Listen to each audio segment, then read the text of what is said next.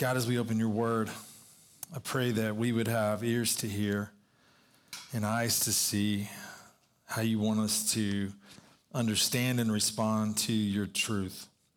Thank you, Lord, that you care enough about us to give us your truth. We praise you for the salvation that you've called us to. I pray that we would be changed by looking at your word. It's in Jesus' name we pray. Amen. If you got your Bible this morning, Titus chapter 1. Titus chapter 1. This morning we're going to continue what we've been looking at, and we're going to be focusing on verse 9 down towards the end of the chapter. Titus chapter 1. I've entitled the message this morning, Holding Fast to the Truth. Holding Fast to the Truth. If you were going to make a summary of verses 5 down to the end of the chapter, of chapter 1, and you were going to say, what are the three characteristics of elders? Verses 5 through 8 would describe their godly character. The second characteristic, verse 9, you could say a strong grip on the word. Number 3, a bold defense that we're going to see in the face of opposition and false teachers. So we could label it and characterize it, outline it different ways, but that's really the handles that I'm grabbing onto. We've got they're men of godly character. They're men with a strong, firm grip. And they're men with a bold stance. We've been looking at that godly character that is not only in their lives, that is exhibited in their family, but it's exhibited in their relationships. It's exhibited in their personality. They're men, they're not perfect. They're men by God's grace that are predictable, and that classifies and characterizes their life. We look at verse 9. He must hold firm to the trustworthy word as taught, so that he may be able to give instruction in sound doctrine and also to rebuke those who contradict it. So today we look at the second characteristic. We've been spending time for 2 weeks on that first characteristic. We've examined the elder's godly character, number 1. But number 2, we see now his strong grip. The idea here is he must hold firm to the trustworthy word as taught. A few observations here. When we're thinking about the canon of Scripture, this is a passage that points to it. There is a trustworthy word that God has revealed that has been taught. It's trustworthy because it's from God. The means through which God revealed it was through the apostles. I want to read you a passage that I initially wasn't going to read, but go over with me to 2 Peter. In 2 Peter, we looked at this before, but I want us to see, because when 2 Peter chapter 1, as Peter is encouraging his readers, and a lot of people date this reading or this letter about a year later than what we're looking at. And he wrote to them, knowing, verse 20 of chapter 1 of 2 Peter 1, knowing this, first of all, that no prophecy of Scripture comes from someone's own interpretation, for no prophecy was ever produced by the will of man, but men spoke from God as they were carried along by the Holy Spirit. That's why we have a trustworthy word that can be relied upon. And here we see this strong grip of the men who are called to lead the church of Jesus Christ. They are to have a firm holding to the trustworthy word as taught. The word hold firm is in the present tense. It means that this is to be characterizing the way they live, the way they minister. They're to be men of the word that hold firm to the word. Think about the opposite of holding firm to the word, to hold it loosely, not be convictional.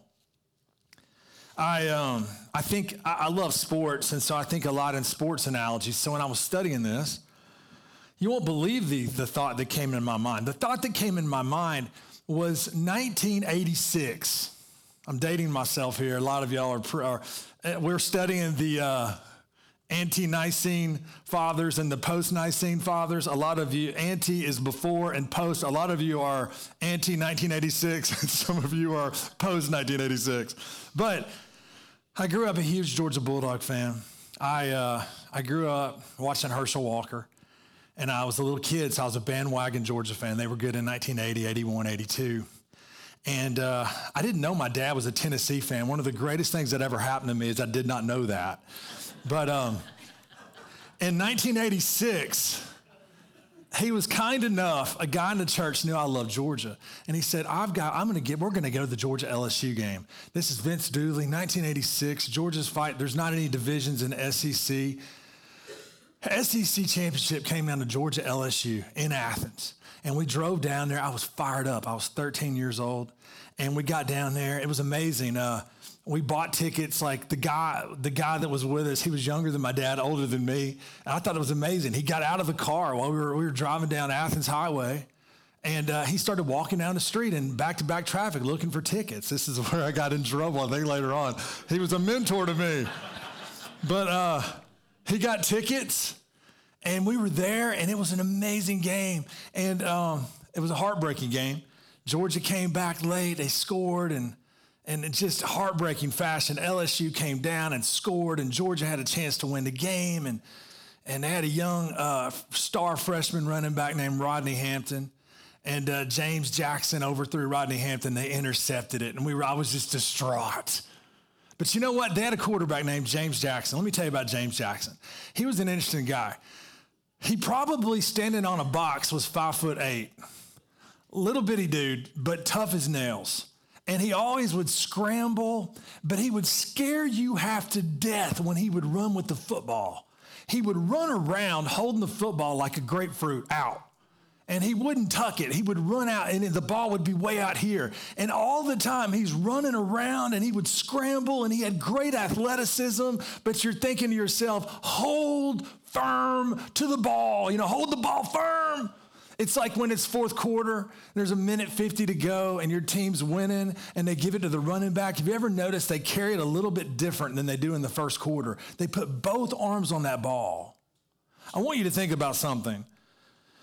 The minister of the gospel of Jesus Christ that's worth his salt, the minister of the Lord Jesus Christ that doesn't commit pastoral malpractice, is the minister that holds firm to the trustworthy word. The danger is that there are many people, even in the time of Peter and the time of Paul, that held loosely. They held the word loosely.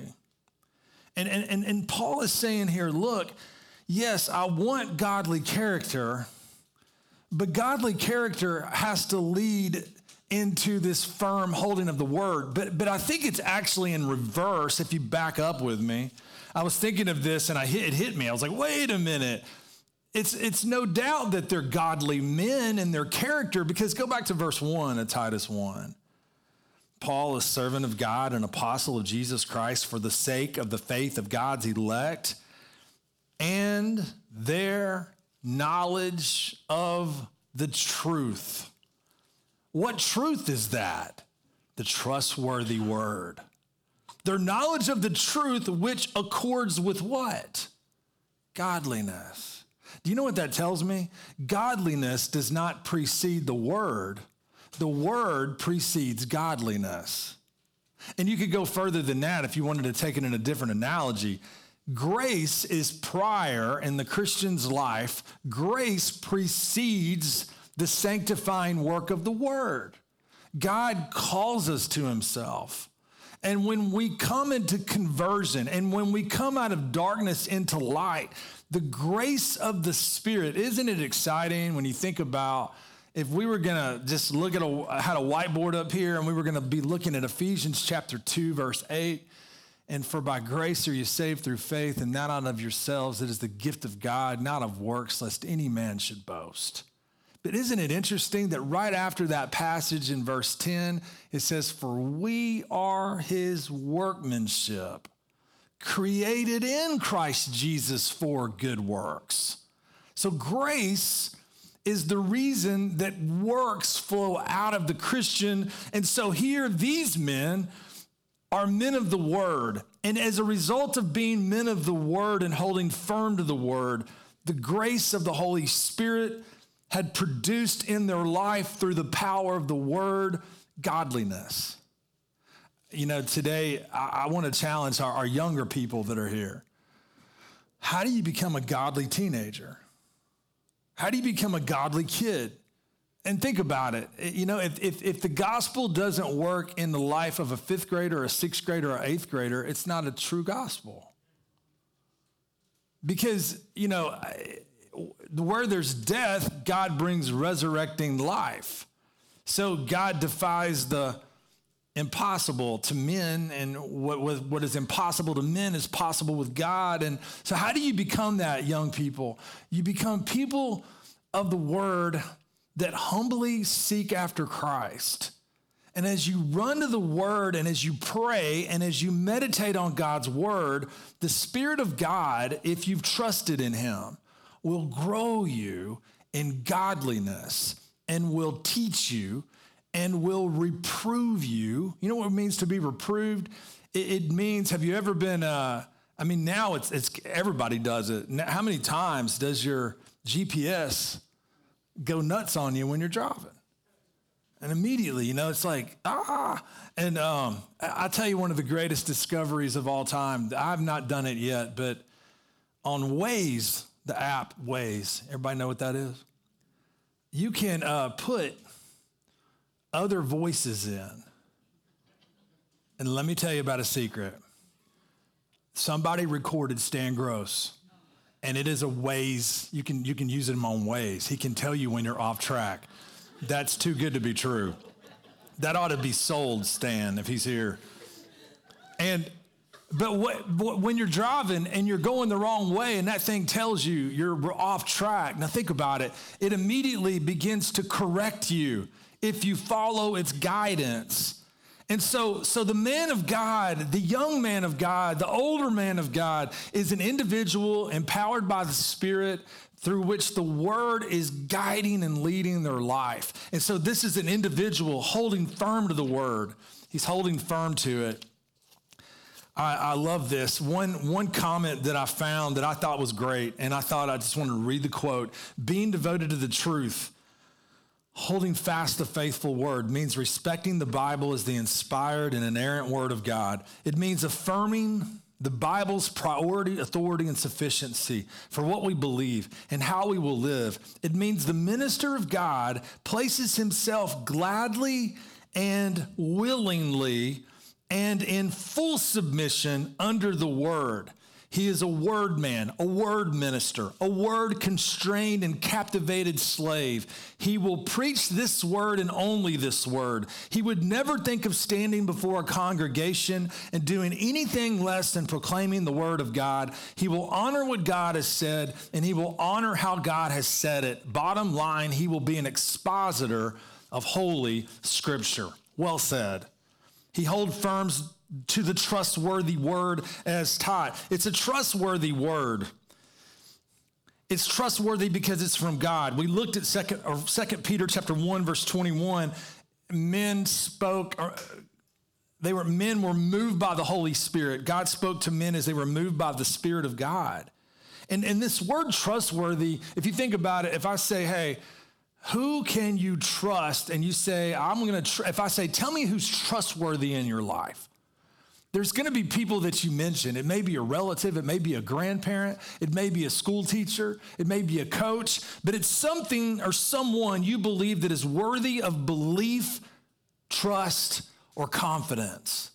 And here he holds firm to the trustworthy word that has been taught. As taught. I love this because when we look at the scripture, we see examples of this. And Paul says in 2 Timothy 1:13, follow the pattern of the sound words that you have heard from me in the faith and love that are in Christ Jesus.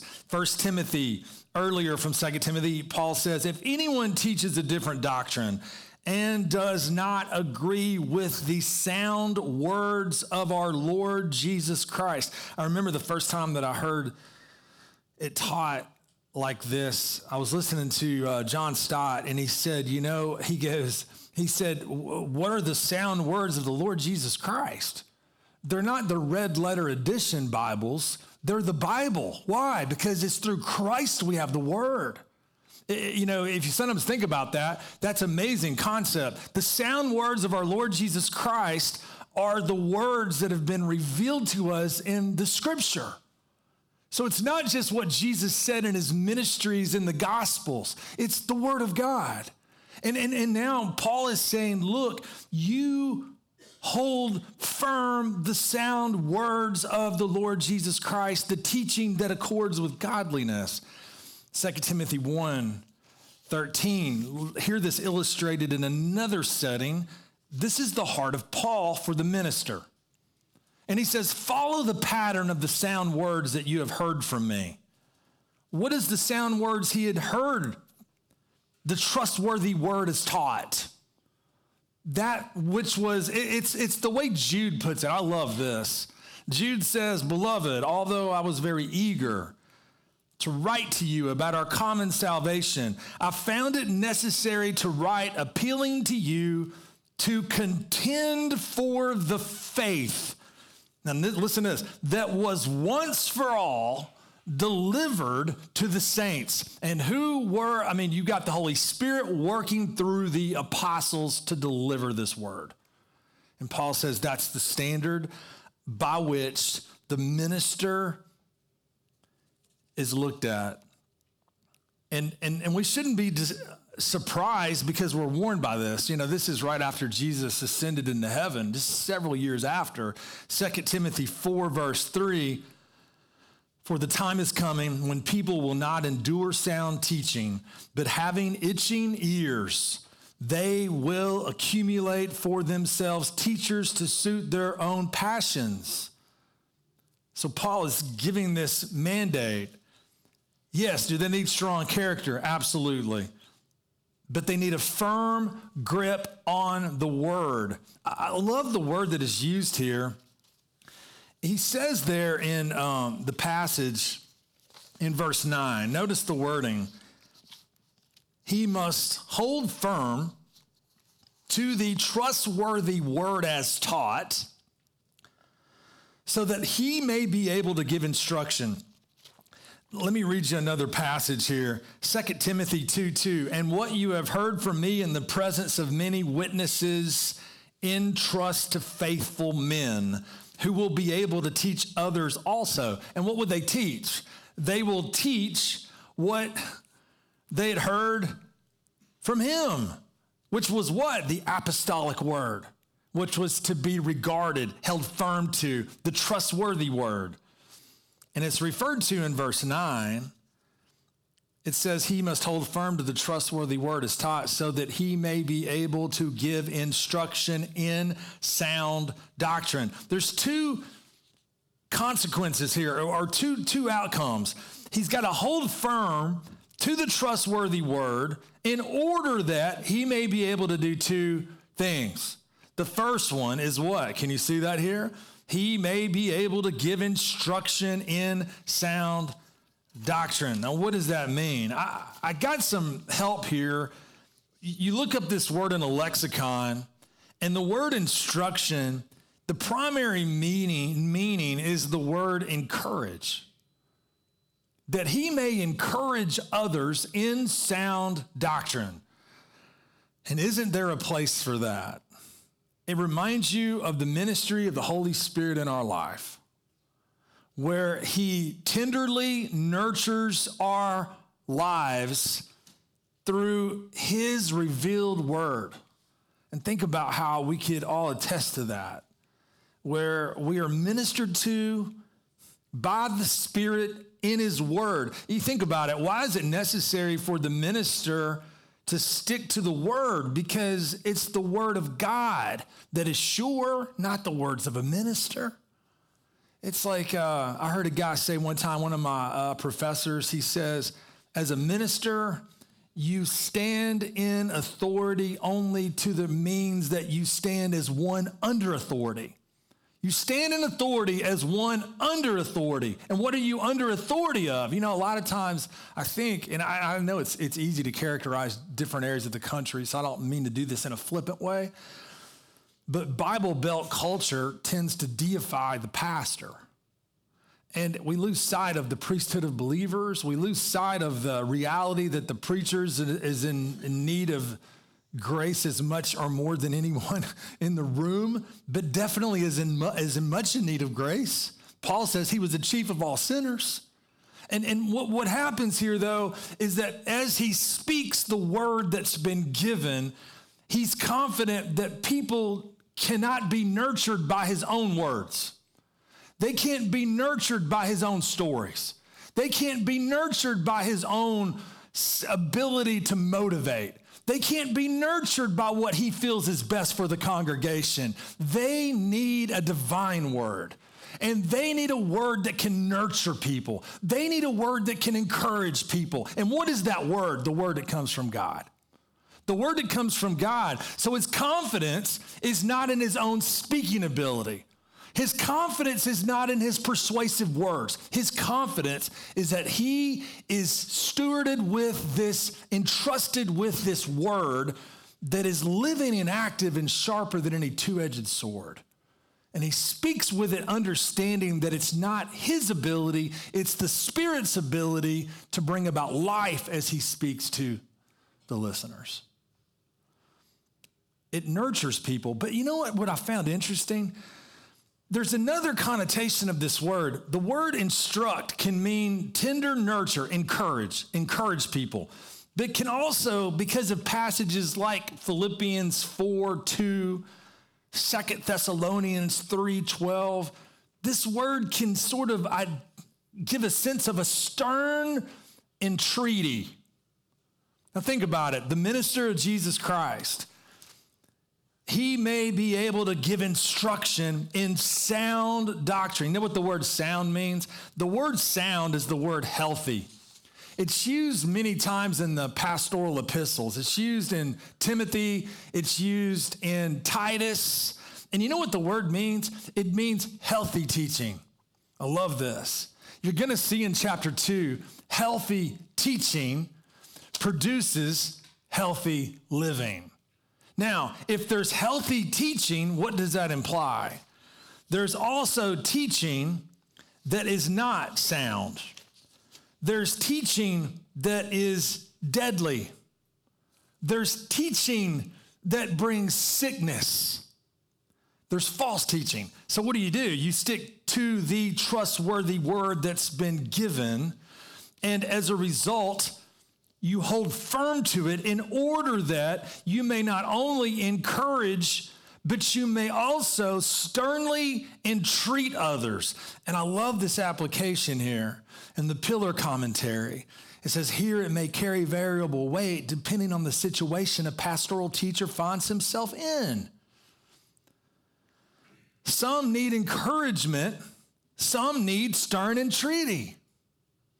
It's interesting because, not only behind a pulpit, but in a counseling situation, a teacher of the Word of God will use the Word of God in different applicational ways.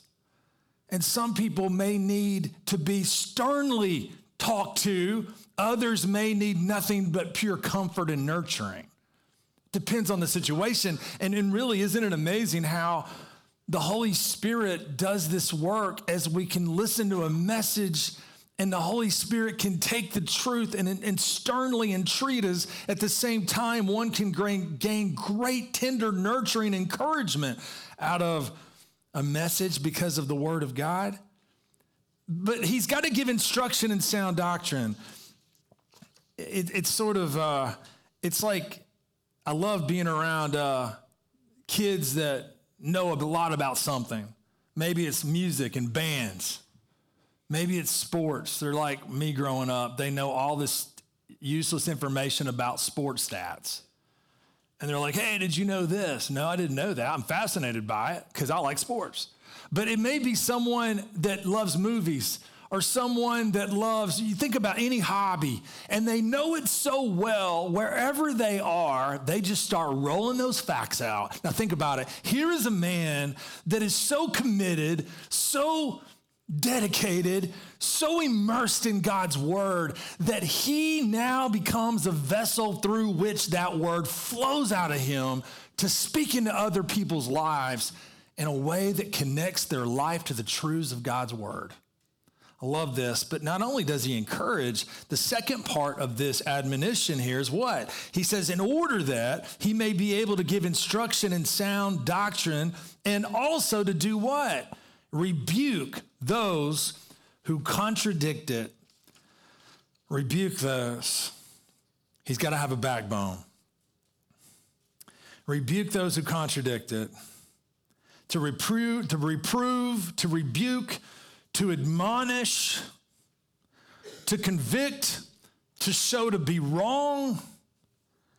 He's someone who's willing to stand not only in the face of doctrinal error and call it out, but he's someone who's willing to stand in the midst of a culture and to point to the truth regardless of the backlash. He's willing to show firmness.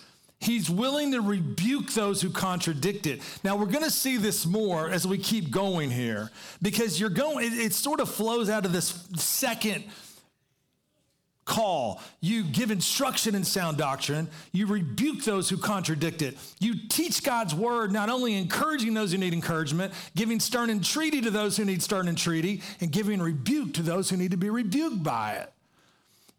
I think this goes into our third characteristic. The number one characteristic, solid character, verses 5-8. Verse 9, strong grip on the word in order for what? Instruct in sound doctrine and also to reprove, rebuke. But now the third characteristic, a bold stance. A bold stance. I think a lot of people's thought of what a pastor is. It's funny being someone in the ministry, you hear a lot of people's views of the ministry, and it's sort of humorous. My dad used to tell me that when he would get on a plane and people would find out what he did and he'd tell them he was a minister, they'd break into hives. He said they started acting crazy, And I've learned that to be true. But a lot of people have different ideas. And I think a lot of people that I've met, the perfect minister in their mind is the minister on Little House on the Prairie. The nicest guy in the world with no backbone at all. But boy, is he a nice fella.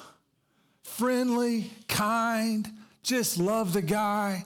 He's so kind and nice. Let's just have him over for dinner. But when it comes to standing for the truth, I don't know about that. He didn't want to offend anybody, right? Now think with me. Here's what you've got. It's not, the man that is described here is not just this mushy, kind man who loves the Bible. He is a man with a bold stance. He's a man that is willing to stand in the face of opposition. He's a man willing not to compromise. He's a man marked by humility, but when need be, he's bold and firm and knows what hills to die on. This is what he's describing here. And he's going to explain this here. And I love it because it's the heart of the gospel that Paul has. He was changed by it. A man that was a persecutor of the faith, a man that murdered Christians, a man that literally they laid the robes of Stephen at a man named Saul. And now he met the Lord Jesus Christ on his road to Damascus. And he was a man that was personally transformed by the risen Christ. And now this man was discipled by the Lord away from everybody out in the wilderness in the desert. He comes back as a minister of grace to the Gentiles. And he's a man so changed and transformed by this word that he is not playing around with the enemies of the grace of the gospel of Jesus Christ. And look how it reads here. Verse 10, for there are many who are insubordinate, empty talkers, and deceivers, especially those of the circumcision party. They must be silenced, since they are upsetting whole families by teaching for shameful gain what they ought not to teach. There's great joy in encouraging. There's nothing like it. There's nothing like the joy that you can have in encouraging other people.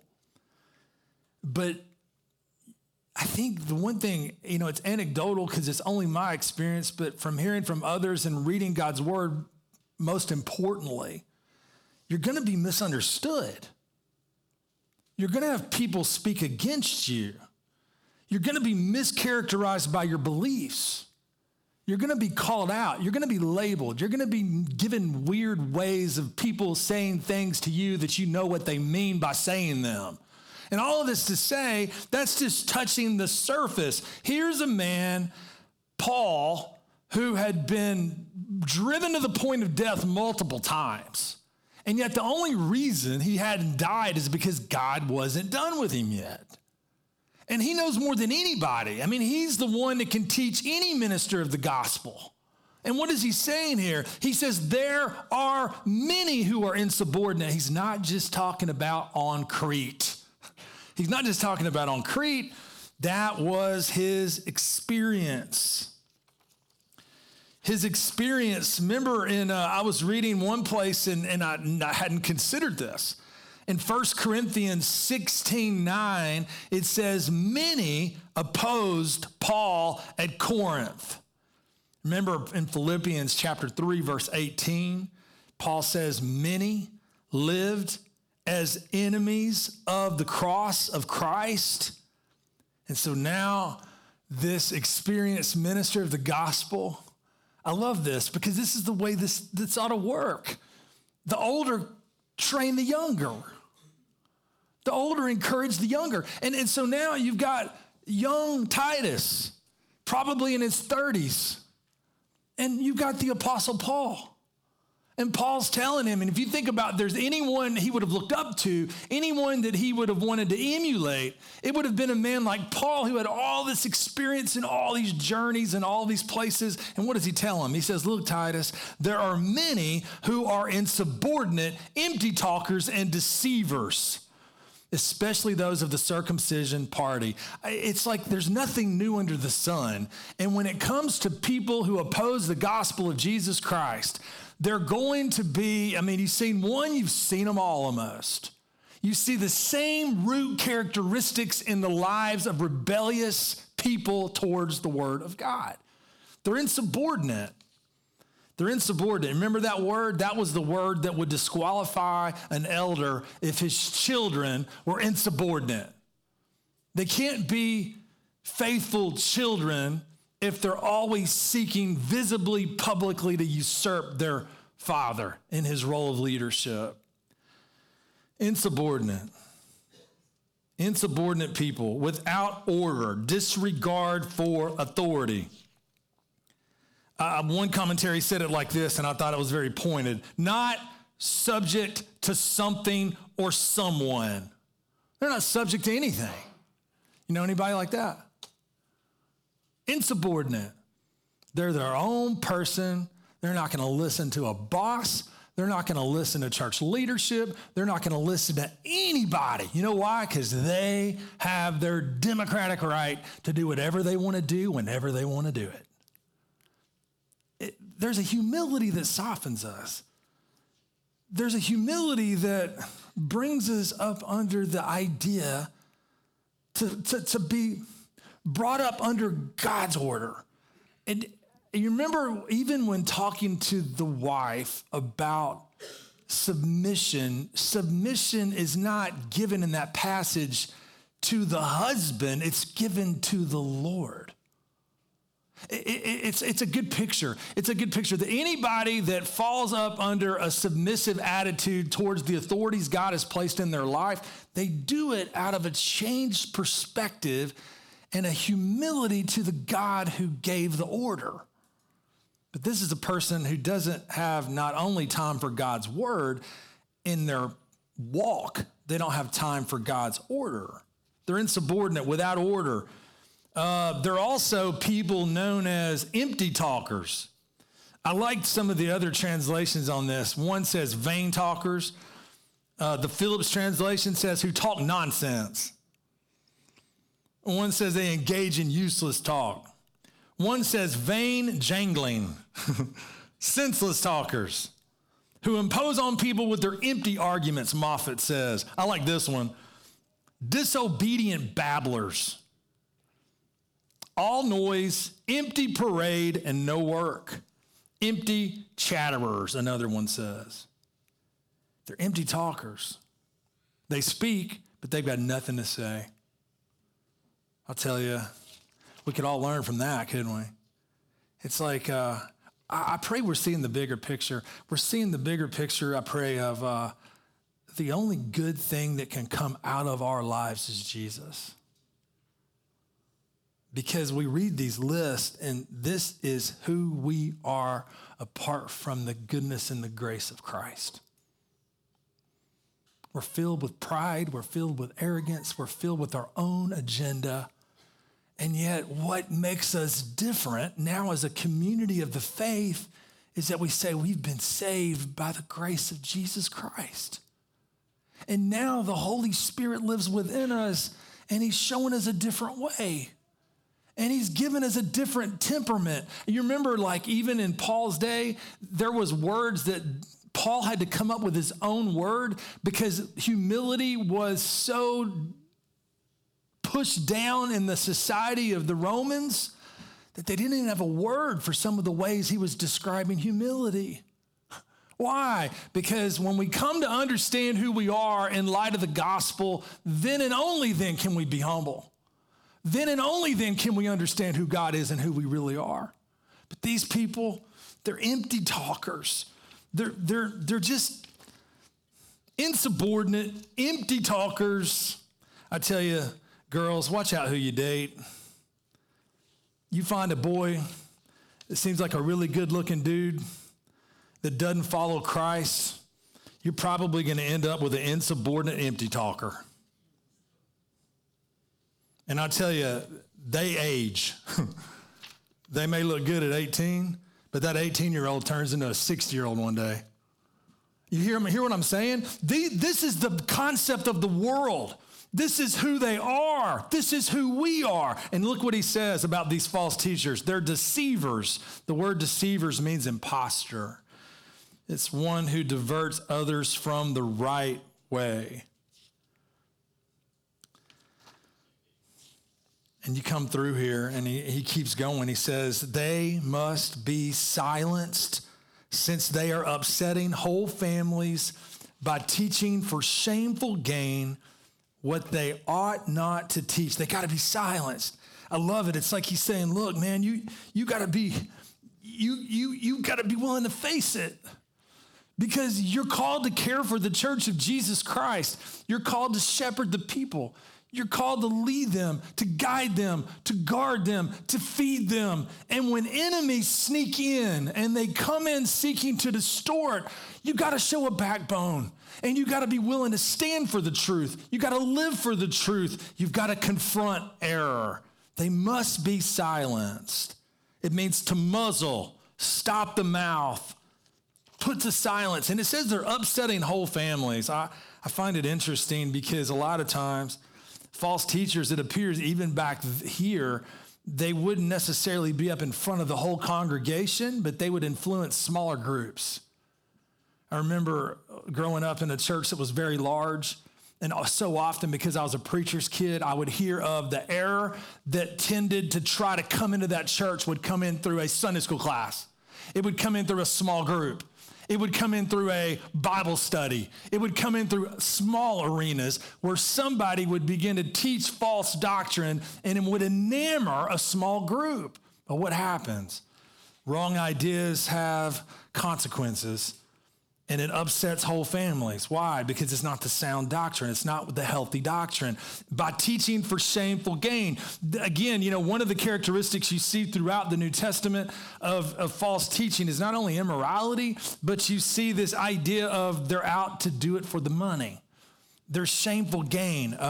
You remember John 10, verse 12, Jesus says, "He who is a hired hand and not a shepherd, who does not own the sheep, sees the wolf coming and leaves the sheep and flees, and the wolf snatches them and scatters them." Why? Because he's a hired hand. It's like Paul says in 1 Timothy 6, "in constant friction among people who are depraved in mind and deprived of the truth, imagining that godliness is a means of gain." They're teaching what they ought not to teach. And then we see this reference to a prophet. One of the Cretans, a prophet of their own, said, "Cretans are always liars, evil beasts, lazy gluttons." Who was this guy? Most historians believe this is Epimenides. Epimenides was a prophet that lived at Crete, a poet that lived at Crete, 7th century BC. And he was speaking this about the Cretans. So when he says, "and this is true," he's not speaking about all the works of Epimenides. He's saying what Epimenides' assertion was about the people of Crete was accurate. He's saying these people are evil beasts, liars, lazy gluttons. They're known by their lies. They're known by they're evil beasts. I mean, think about going after your own lust. Evil beasts. You think about lazy gluttons. The word in the Greek is literally slow bellies. When I was growing up, there was a church basketball team in our church league, and their team's name was Slow Bellies. And we always thought that was funny, and it came out of this Greek word, slow bellies, lazy gluttons. They weren't using it for that term. They were just out of shape guys in their 50s. But this means they're given over to their appetites. And you see it not only in the way that they deal with food, but you see it in the way that they deal with all their lust. You see it in the way they deal with their life. And then he says, this testimony is true. It's true about the Cretans. Therefore, rebuke them sharply. And I love that. I love this. Therefore, rebuke them sharply, not that you can be self-righteous, not that you can go off on everybody you think you're better than, not that you can get this sense of superiority as a leader. What does he say? That's not the gospel's way. This testimony is true. Therefore, rebuke them sharply that they may be sound in the faith. Love it. The heart of Paul, you remember Paul says this, in his teachings, because he knew that 2 Timothy 2, remember he says the Lord's bondservant must not be quarrelsome, but be kind to all, able to teach, patient when wronged, with gentleness, correcting those who are in opposition, if perhaps God may grant them repentance, leading to the knowledge of the truth. I love it. It's the heartbeat of an individual who's bold in the face of opposition, but confident that God's grace can overcome the most disobedient of all. I love it. There's a humility of the gospel here. It's like, okay, I'm going to be willing to stand for the truth, but I know the Holy Spirit can overcome the greatest opposition.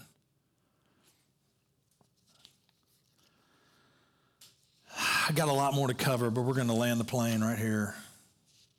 We're going to continue with this next time as we move into chapter 2. But this morning, I want to just remind us here, what are the three characteristics of elders we're seeing in some broad categories? They're men with godly character. Number 2, they're men with a firm grip. Number 3, they're men with a bold stance. And I think, I was thinking about what are some applications not only to leadership. Number 1, I think I pray that our church would pray not only for current leaders, but for future leaders.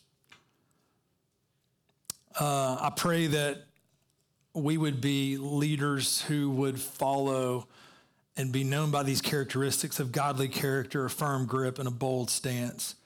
We'd be willing to stand against whatever error of the day we face, whether it be false views of Christ, false views of sanctification, false views of the Holy Spirit, whether it be false views of salvation, whether it be wokeism, whether it be progressive theology, whether it be gender ideology, whatever it is, I pray that we would look into what we're facing as a culture and speak the truth to it. That we'd be willing to walk in accordance with the truth.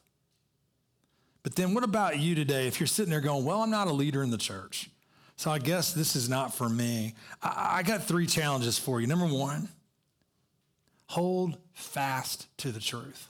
Hold fast. Hold fast. Hold fast. Again, my heart goes out to young people today. It's like, by God's grace, be a Daniel. Hold fast. You're in a climate of a culture that is going everywhere, and no one has direction. Look to Christ. Hold fast to the truth. Be a light. Be a light. Hold fast just like these elders are called to do, the ones that are qualified. Another one to remember is the truth is to be proclaimed, not hidden. The truth is to be proclaimed. The goal of the Word of God being taught and sound doctrine is not just for Bible studies to be enamored with all they can learn about the truth of the Word of God. It is to be a confrontive truth to the world, a light. And it's like if you hide it under a bushel, it's hard for it to shine. The third one, and we'll see this next time, but consider the fruit. Look to the root. Consider the fruit, but look to the root. What you see going out this way is indicative of what's happening internally. That's true not only of elders, it's true of false teachers. Next time we're going to look more into what was the error that was going on at Crete. We're going to continue in verse 14, 15, and 16 and move into chapter 2. Let's bow our heads. Lord, I thank you for the wonderful grace that's in Jesus. We thank you, oh God, for the hope of Christ. We thank you, Lord, that it's a good gift of your grace that we can be anything different than what we were before we knew you. And I pray, oh Lord, I pray that you would give us a heart of humility, gratitude, but I pray, oh God, we'd have firm boldness because of your calling and because of who you've called us to be. I thank you, Lord, again for this church. I pray that today, I pray every person here hears the hope and the good news of your word. I pray, oh God, where there needs to be rebuke, people would hear it. But, oh God, I pray where there needs to be encouragement, people would be nurtured by the amazing grace in Christ Jesus. It's in his name we pray.